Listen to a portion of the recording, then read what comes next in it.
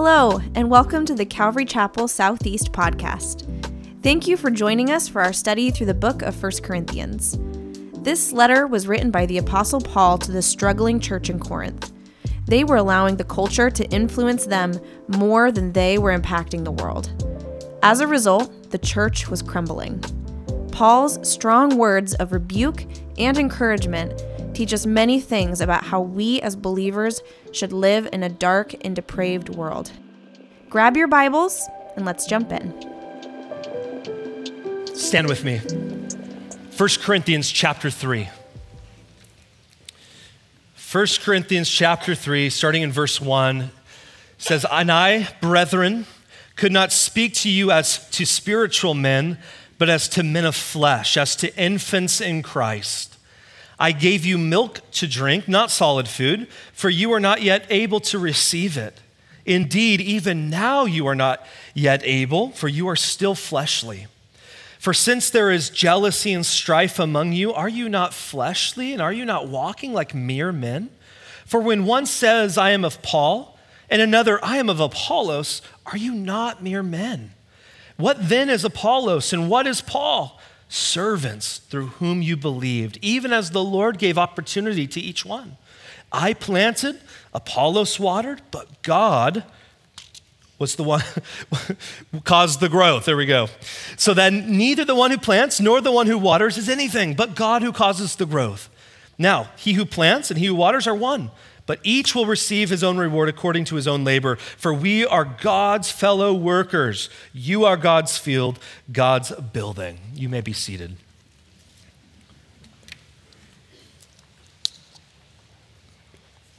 We are continuing our study through this book of 1 Corinthians, and I just wanted to set the scene, set a little context if you've missed the last few weeks. But while the Apostle Paul was on his second missionary journey, he brought the powerful message of the gospel to the city of Corinth. Now, Corinth in Paul's day was one of, if not the most wealthiest cities in Greece. It was a very prominent city in all of the Roman Empire. It was a major multicultural urban center. Some in today's language would call it a very progressive city.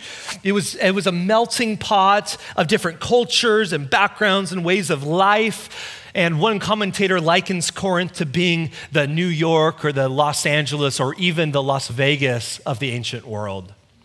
And so Paul, he goes there on his second missionary journey. He preaches the gospel to the Gentiles. People get saved. They get filled with the Holy Spirit. A church is established. Church has been planted. We know he stays there roughly a year and a half. Simply just pastors the people, continues to teach and preach and just care for the people, making disciples. And then after his stay of roughly, again, a year and a half, he then leaves Corinth. He continues to preach the gospel, plant churches, where we know he lands in Ephesus to do just that.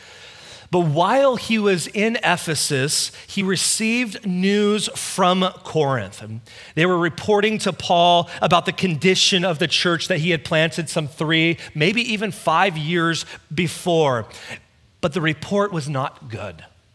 It seemed that at some point the church had not stayed the course. At some point after Paul's departure, they had taken their eyes off of Jesus and the wonderful news of the gospel that we treasure. And instead of moving forward and growing as disciples, they had moved backwards. And as Pastor Doug has said, the pagan culture that they were living in had a greater influence on them than they had on the culture, and it was affecting the whole church. The whole church was affected by it. And listen, any time the world, the sins of the world, the attraction of the world has a greater influence in your life and in my life than we have on the world, we're in serious trouble. And that's where this church is at. They're in trouble. Paul gets this devastating news. And if you can just imagine, as the founding pastor of this church that he had planted and shepherded, he shared the gospel with these people. He had led them to the Lord. He is part of building them up and discipling them in their early days of salvation. He gets the word of some distressing things that were happening in the church, but most notable about divisions that were taking place in the body of Christ. They were a church that had become divided. And that's why we have 1 Corinthians. It's a letter from the founding pastor to a church that has found itself in trouble. A church that has lost its way. They've gone off course, and now they've been caught up in the temptations of this world. And again, instead of just growing and maturing as disciples and followers of Jesus, I always like to use the word apprentice. It's helpful when I think of the term disciple.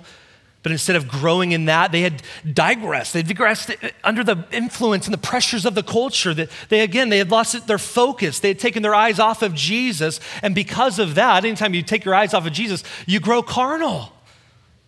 You grow carnal in your thinking and in your actions. And this is what has happened to this church. They've abandoned even the simplicity and the purity of the gospel.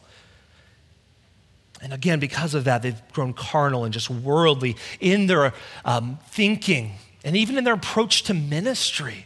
The simple and yet powerful message of the gospel became just maybe too simple for them. And they started using worldly wisdom. Like, we gotta doctor this up a little bit. And they ended up setting aside their dependency upon God and began to once again trust in themselves, rely upon their own wisdom, the wisdom of this world. And Paul strongly tells them in 1 Corinthians 1, for the word of the cross is foolishness. It is to those who are perishing. But to us who are being saved, it is the power of God. He reminds the believers, this message of the cross, this gospel message might sound foolish according to the wisdom of the world. But, he says, but to us who know Jesus, this is everything. Without it, we have nothing. Paul would remind them that none of them came to Jesus because they were smart enough, they were clever enough. They didn't figure out this message on their own. They came to Christ because God's power was working in a very simple and foolish to the world's eyes message. Paul reminded them that the reason that they even came to faith and that no one came to faith because of Paul's eloquence of speech, Paul's ability to communicate the gospel in a strategic way for them to understand, like, that wasn't why they even gave their lives to Jesus. Though Paul was very smart, he was very studious, but Paul simply came as a messenger of a foolish message in the world's eyes. He said in chapter 2, for I determined to know nothing among you except Jesus Christ and him crucified. Like, that's it. Paul could not and would not take credit for their salvation. From beginning to end, their salvation, their spirituality was solely and totally dependent upon the Holy Spirit. So essentially, I like to boil things down. Like, what is he really getting at? What's his main focus? I believe Paul's simple message right here to the church of Corinth is, it's not about you. It's all about Jesus. He doesn't need you. His plans aren't contingent on you and your obedience. He's not looking for your counsel or your wisdom. Why? Because God's wisdom is completely different from our wisdom. And better, I think of Isaiah 55:8. For my thoughts are not your thoughts, nor are your ways my ways, declares the Lord. The Lord's just saying, hey, you and I do something different, and I'm better than you. Like, I have true wisdom. For as the heavens are higher than the earth, so are my ways higher than your ways, and my thoughts than your thoughts. So God, in his wisdom, has chosen to use a foolish message in the eyes of the world, shared by foolish people, to bring life to those who are spiritually dead. I love that. Paul says again in 1 Corinthians 1, but God has chosen the foolish things of the world to shame the wise. So at the end of the day, when the job is done, there would be no confusion that God and God alone would get all of the glory. Like, that is the goal. I think of the psalmist as, not to us, O Lord, but to your name be the glory. That's the gospel message. Again, why? So that no one will boast. And that was what we saw in chapter 1. But by his doing, in verse 30, you are in Christ Jesus, who became to us wisdom from God, righteousness, sanctification, and redemption, so that, just as it is written, let him who boasts, boast in the Lord. Church, this is so simple. Isn't that the beauty of the gospel, is that it is simple? That you and I can understand it, respond to it, cherish it, But aren't we the ones who always complicate things? This life that we live, this church that we attend, this message that we proclaim has always been about Jesus. It's always needed to be about Jesus, and it will forever remain all about Jesus. There's no moving beyond him. This is all we have. Listen, the moment you and I take our eyes off of Jesus, we've lost everything, and we're in serious trouble. And the church of Corinth has forgotten that truth. They're no longer a Jesus church. They've become a self-focused church. And that brings us to our study this morning in verse 1 of chapter 3. He says, "And I, brethren, could not speak to you as to spiritual men, but as to men of flesh, as to infants in Christ." Now, I want you to notice in that third word there that Paul calls them brethren. And the reason I find that important is because if you were to sit down and just read through in one sitting, like the book of 1 Corinthians, one, it's kind of depressing a little bit because this church has had so many issues. They struggled in so many areas. And you're like, and you're kind of left wondering, like, are these people even saved? Like, have they even encountered Jesus, right? But no. But here Paul starts off by reminding them of their spiritual identity. He considers them believers in Jesus. You're my brothers and sisters in Christ. So he's talking to the church here. I think of the last verse we left off on last week in chapter 2. He says, but we, plural, we have the mind of Christ. We're in this together. So he's writing to them as a fellow believer in Jesus, a brother in Jesus. He affirms who they are. Hey guys, your identity is in Jesus. And I'm sure as it's grateful that Paul is for their salvation, that they know the Lord. This, though, was the biggest point of contention that Paul had about them. Again, he's not worried about their salvation per se. He's not worried that they maybe, are they saved, are they not? No, they are saved. They've had the Holy Spirit. They've been born again. But Paul's problem is that they weren't acting like it. It was as if they were denying their identity of who they really were. And he says, again, I couldn't speak to you as to spiritual men, but as to men of flesh, as to infants in Christ. Paul's grieved over the fact that after all this time, he couldn't have this deep conversation over the things of the Lord with this church. But rather, he had to still address them as infants in Christ. I think the King James says babes or babies in Christ.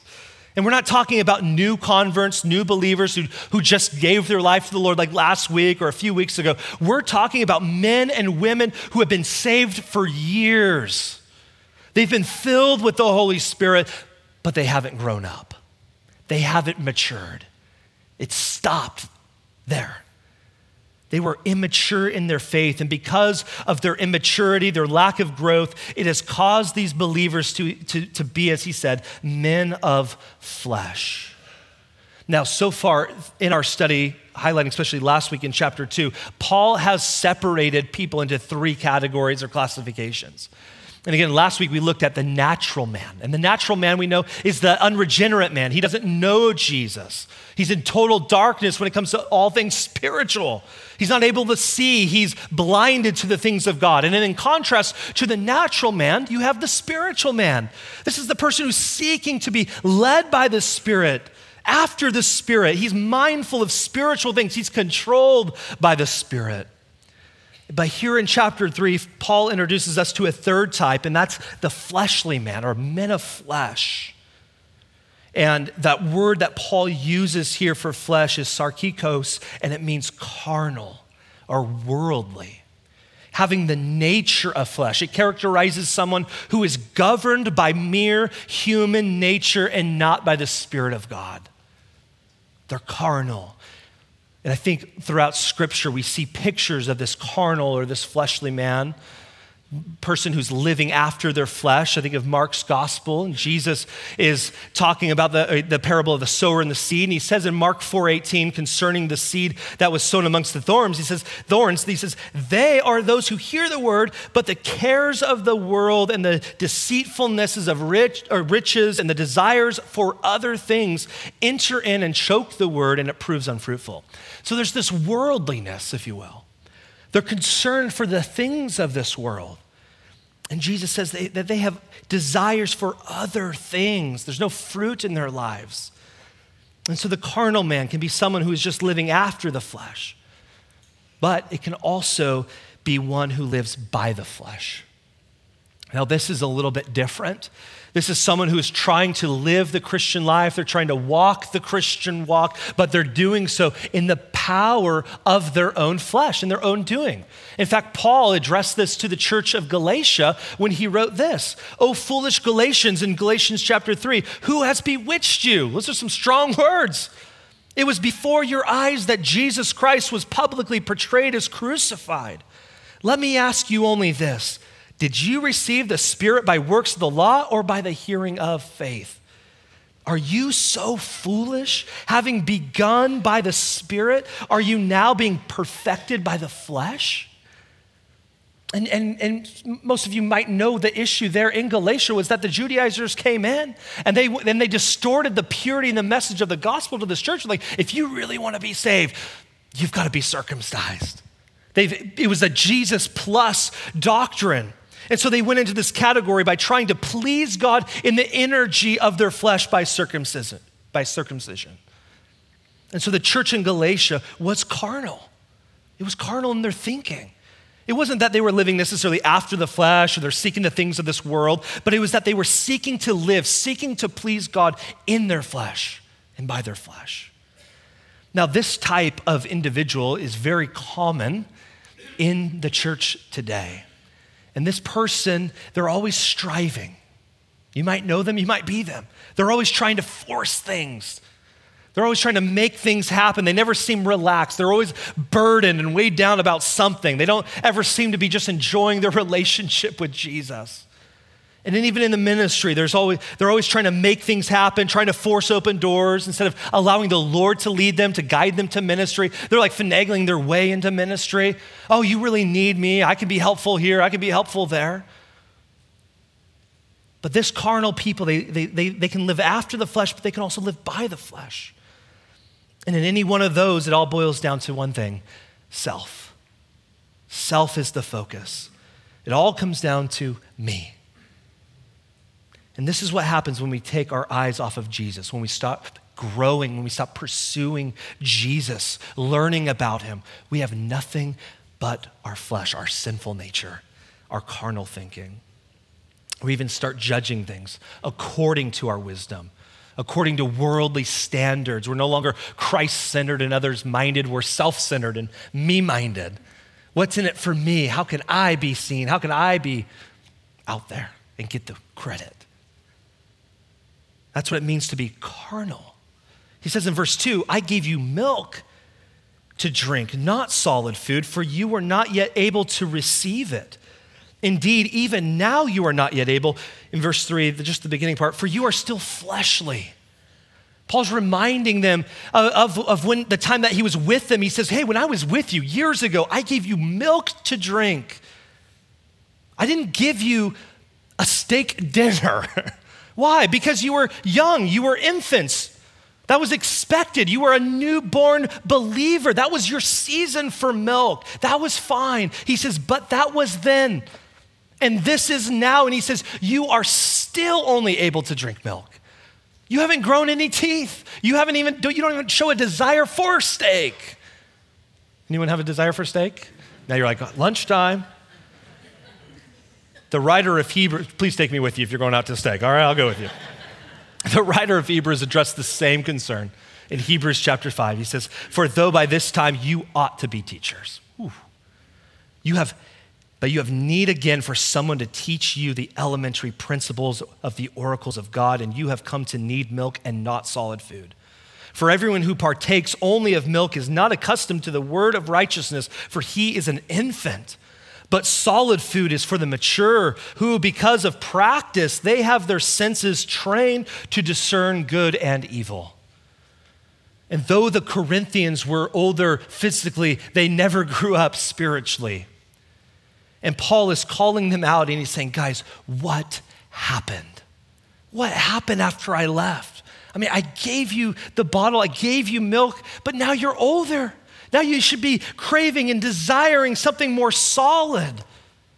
And listen, this is a problem. It's a huge problem. And he says at the very beginning of verse 3, he says, for you are still fleshly. That is, you're carnal. You're craving more of the things of the world than you are the things of the Spirit. This is a problem. And because you're carnal, it's stunting your growth in Jesus. And I wonder how many Christians today who got saved 5, 10, 15 years ago have never matured at all in their walk with the Lord. They gave their life to the Lord. They're saved, but they never grew in the riches of his word and the riches of his grace.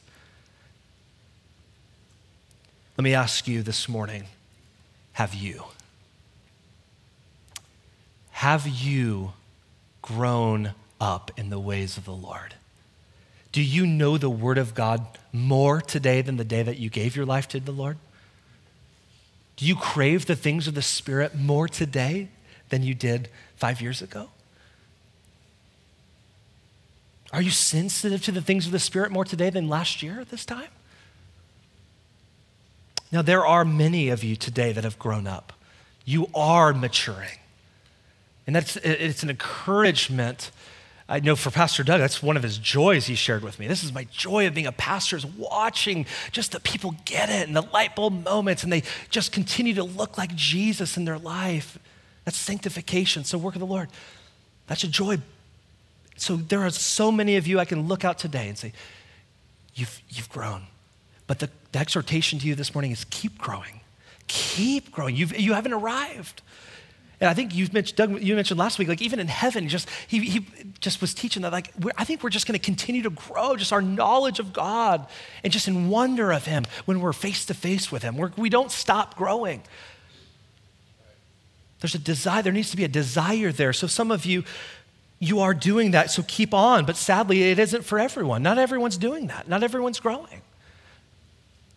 Pastor Doug once said, if most men and women grew physically at the same rate they grow spiritually, many of them would spend their whole lives in playpens sucking on bottles. Some of you are like, I don't know what to do with that. First service laughed, half of you laughed. I didn't laugh when I read it this week. I was like, oh man, like, is that where I'm still at? Am I still like in a playpen sucking on a bottle? Like, have I matured? But it's convicting, but it is sad when believers don't grow, because you know why? That's God's heart for you. Do you understand that? He desires to see you grow, to be more like Jesus. That's the process of sanctification that he seeks to do by the power of his Spirit. I think of Romans 8 tells us that God's desires to conform you into the image of his Son. That's his heart, to make us more like Jesus. And who was Jesus? What was Jesus like? I think of Paul writing to the church in Philippi and to the Philippians in chapter 2, verse 6. He says, concerning Jesus, although he existed in the form of God, did not regard equality with God a thing to be grasped. But he emptied himself, taking a form of a bondservant and being made in the likeness of men. Being found in appearance as a man, he humbled himself by becoming obedient to the point of death, even death on a cross. He was filled with humility, marked his character. Others-minded marked his character. And this is what the Lord desires to do in each and every one of us, that we would model after Jesus, that we would grow to become like Jesus in all we say, in all we do, that we would reflect him to the world around us. But the church in Corinth was not there yet. Instead of patterning their lives after Jesus and resembling him, they looked more like the world. Look at the rest of verse 3.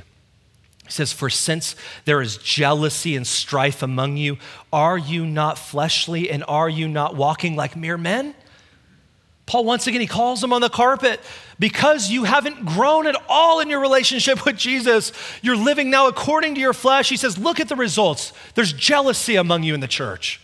You're jealous of each other. And maybe some of them were jealous of each other's gifts. Like, wow, man, I really wish I could be like Josh and be a worship leader and kind of like be on stage every Sunday. And like others were like, man, I wish I could be like Pastor Doug and just be preaching all these amazing sermons. And they're jealous.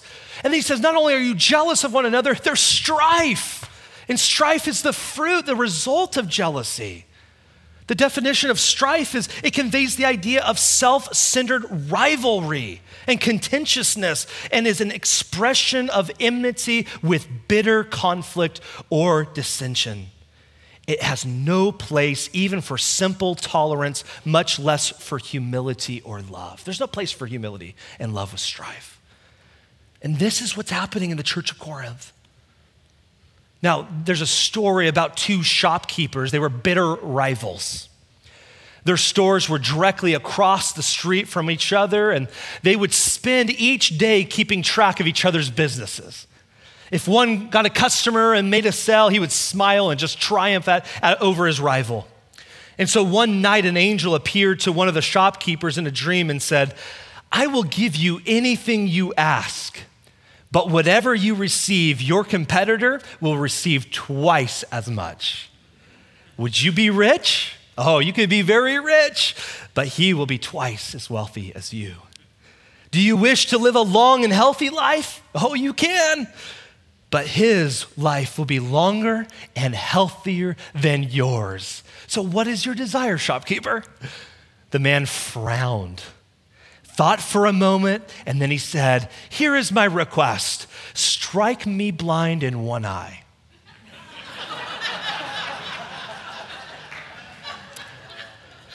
I don't know if it's the sleep that you guys got more of than the 9 o'clock service, but you guys definitely connected, or maybe that was just I don't know, but if you didn't get it, come ask me after the service.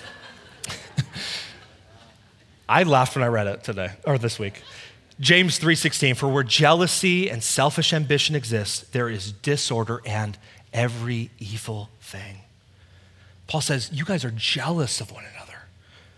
There's growing bitterness toward one another in the church. And he says, are you not fleshly? Are you not walking like mere men? In other words, are you not living your life in a way that resembles the world? And it's a rhetorical question. They were walking like mere men, like natural men, like men who are unregenerate, unsaved. These believers, they were born anew by the Holy Spirit. They were living, though, as if the Holy Spirit was a foreign concept to them. And Paul continues to address their carnality in verse 4. It says, "For when one says, 'I am of Paul,' and another, 'I am of Apollos,' are you not mere men?" Again, Paul is continuing to hammer the point to these believers that their flesh is just having a heyday. Their flesh is getting the better of them, and they're acting like they're unsaved. They're acting as if they don't have the mind of Christ that we know they do. And right now it's coming out in division in the church. The church is divided because of their carnality. And let me just say this morning, this is a danger for all of us. As you and I take inventory of our lives, we take spiritual temperature reading of our lives, we must ask the question, am I a carnal Christian? Now you might say, no way, not me. I'm not a carnal Christian. Like I don't watch R-rated movies, right? Like I stay away from certain sins. No, listen, I'm not talking about, are you carnal in the sense of you come here on Sunday, kind of play the part of a hypocrite, and then Monday through Saturday, you just live your life for the flesh. No, I'm not talking about that necessarily. But are we carnal in our thinking? Have we adopted worldly wisdom, worldly values, even when it comes to the church and to ministry in the church?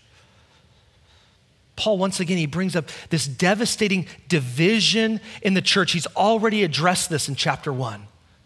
But carnal thinking can come in all shapes and sizes. And for this church, it had personality clubs, fan clubs, pastor clubs, if there can ever be a thing. They were so carnal that they had their favorite pastor that they preferred over the other pastors. And it's clearly this serious issue because this is the second time that Paul references this issue in less than 3 chapters.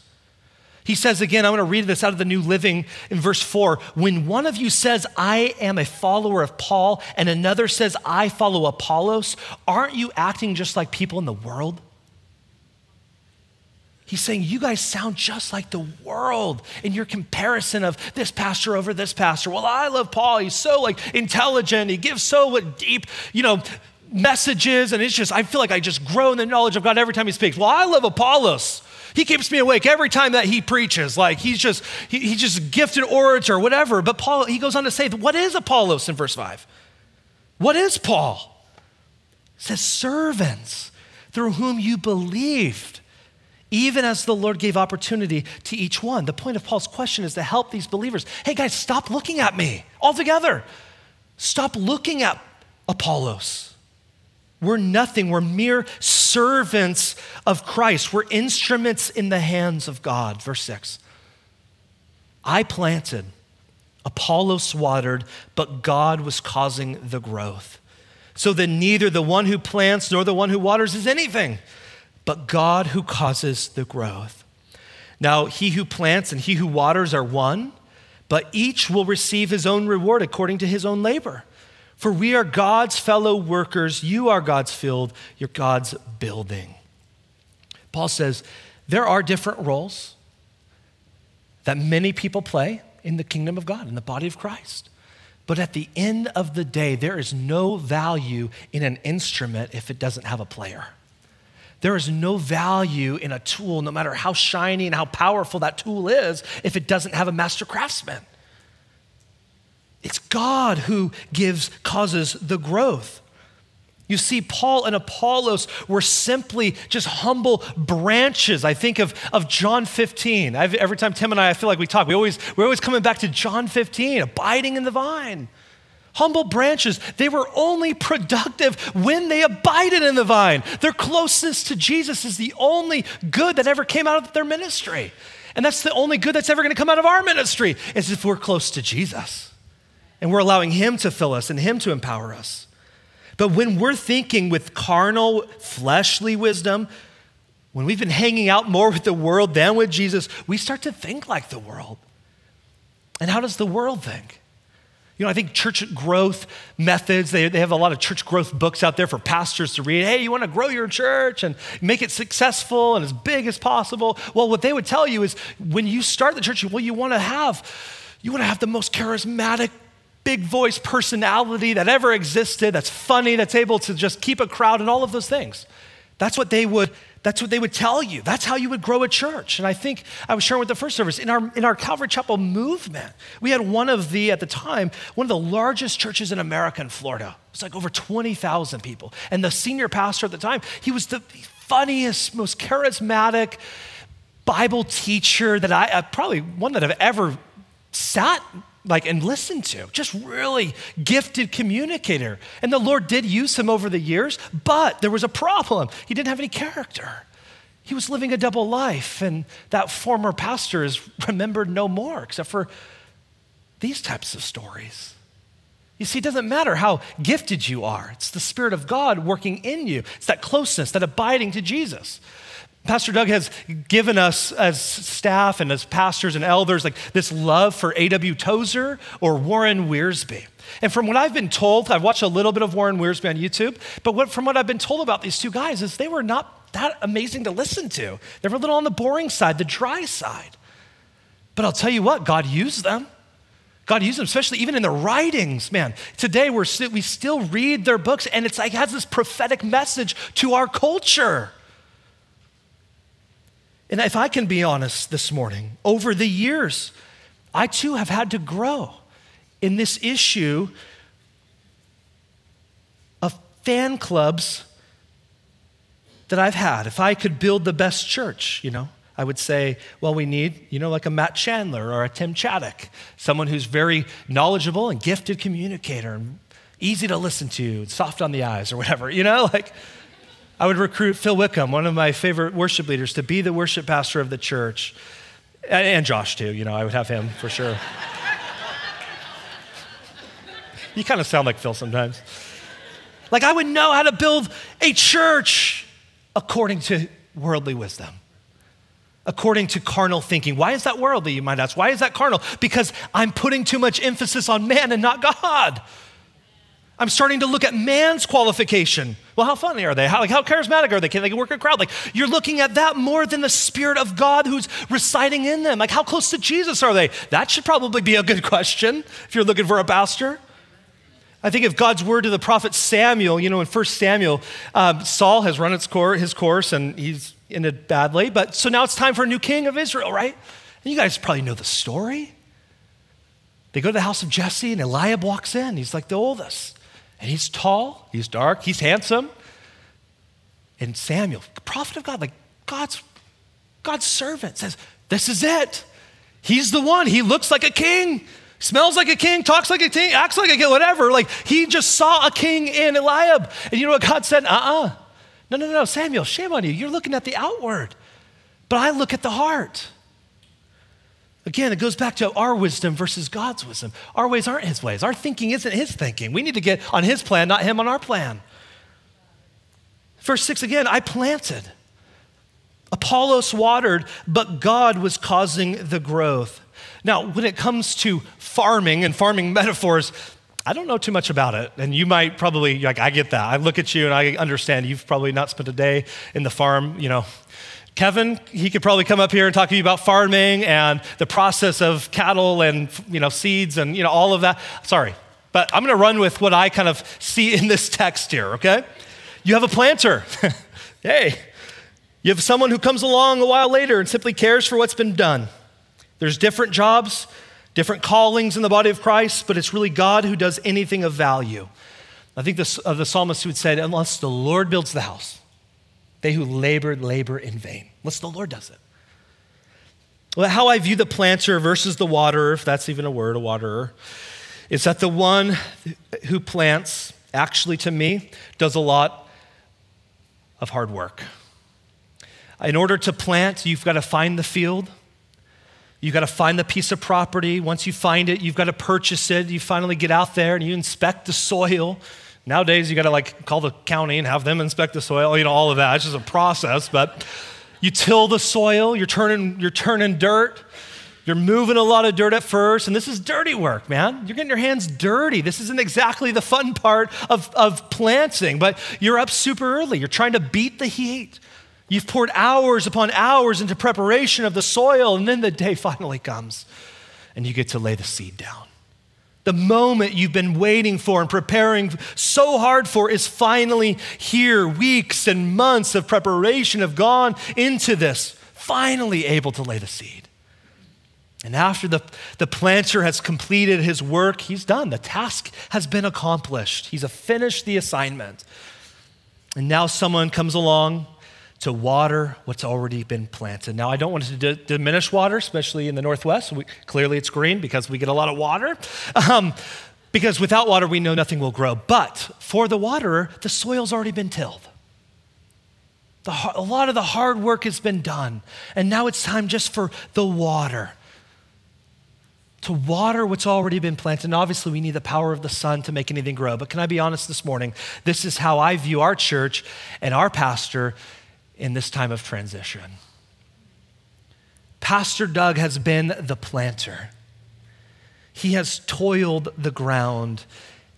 Him and Janet have tirelessly nurtured the soil that is Calvary Chapel Southeast. They've labored for 30 years and have planted many seeds.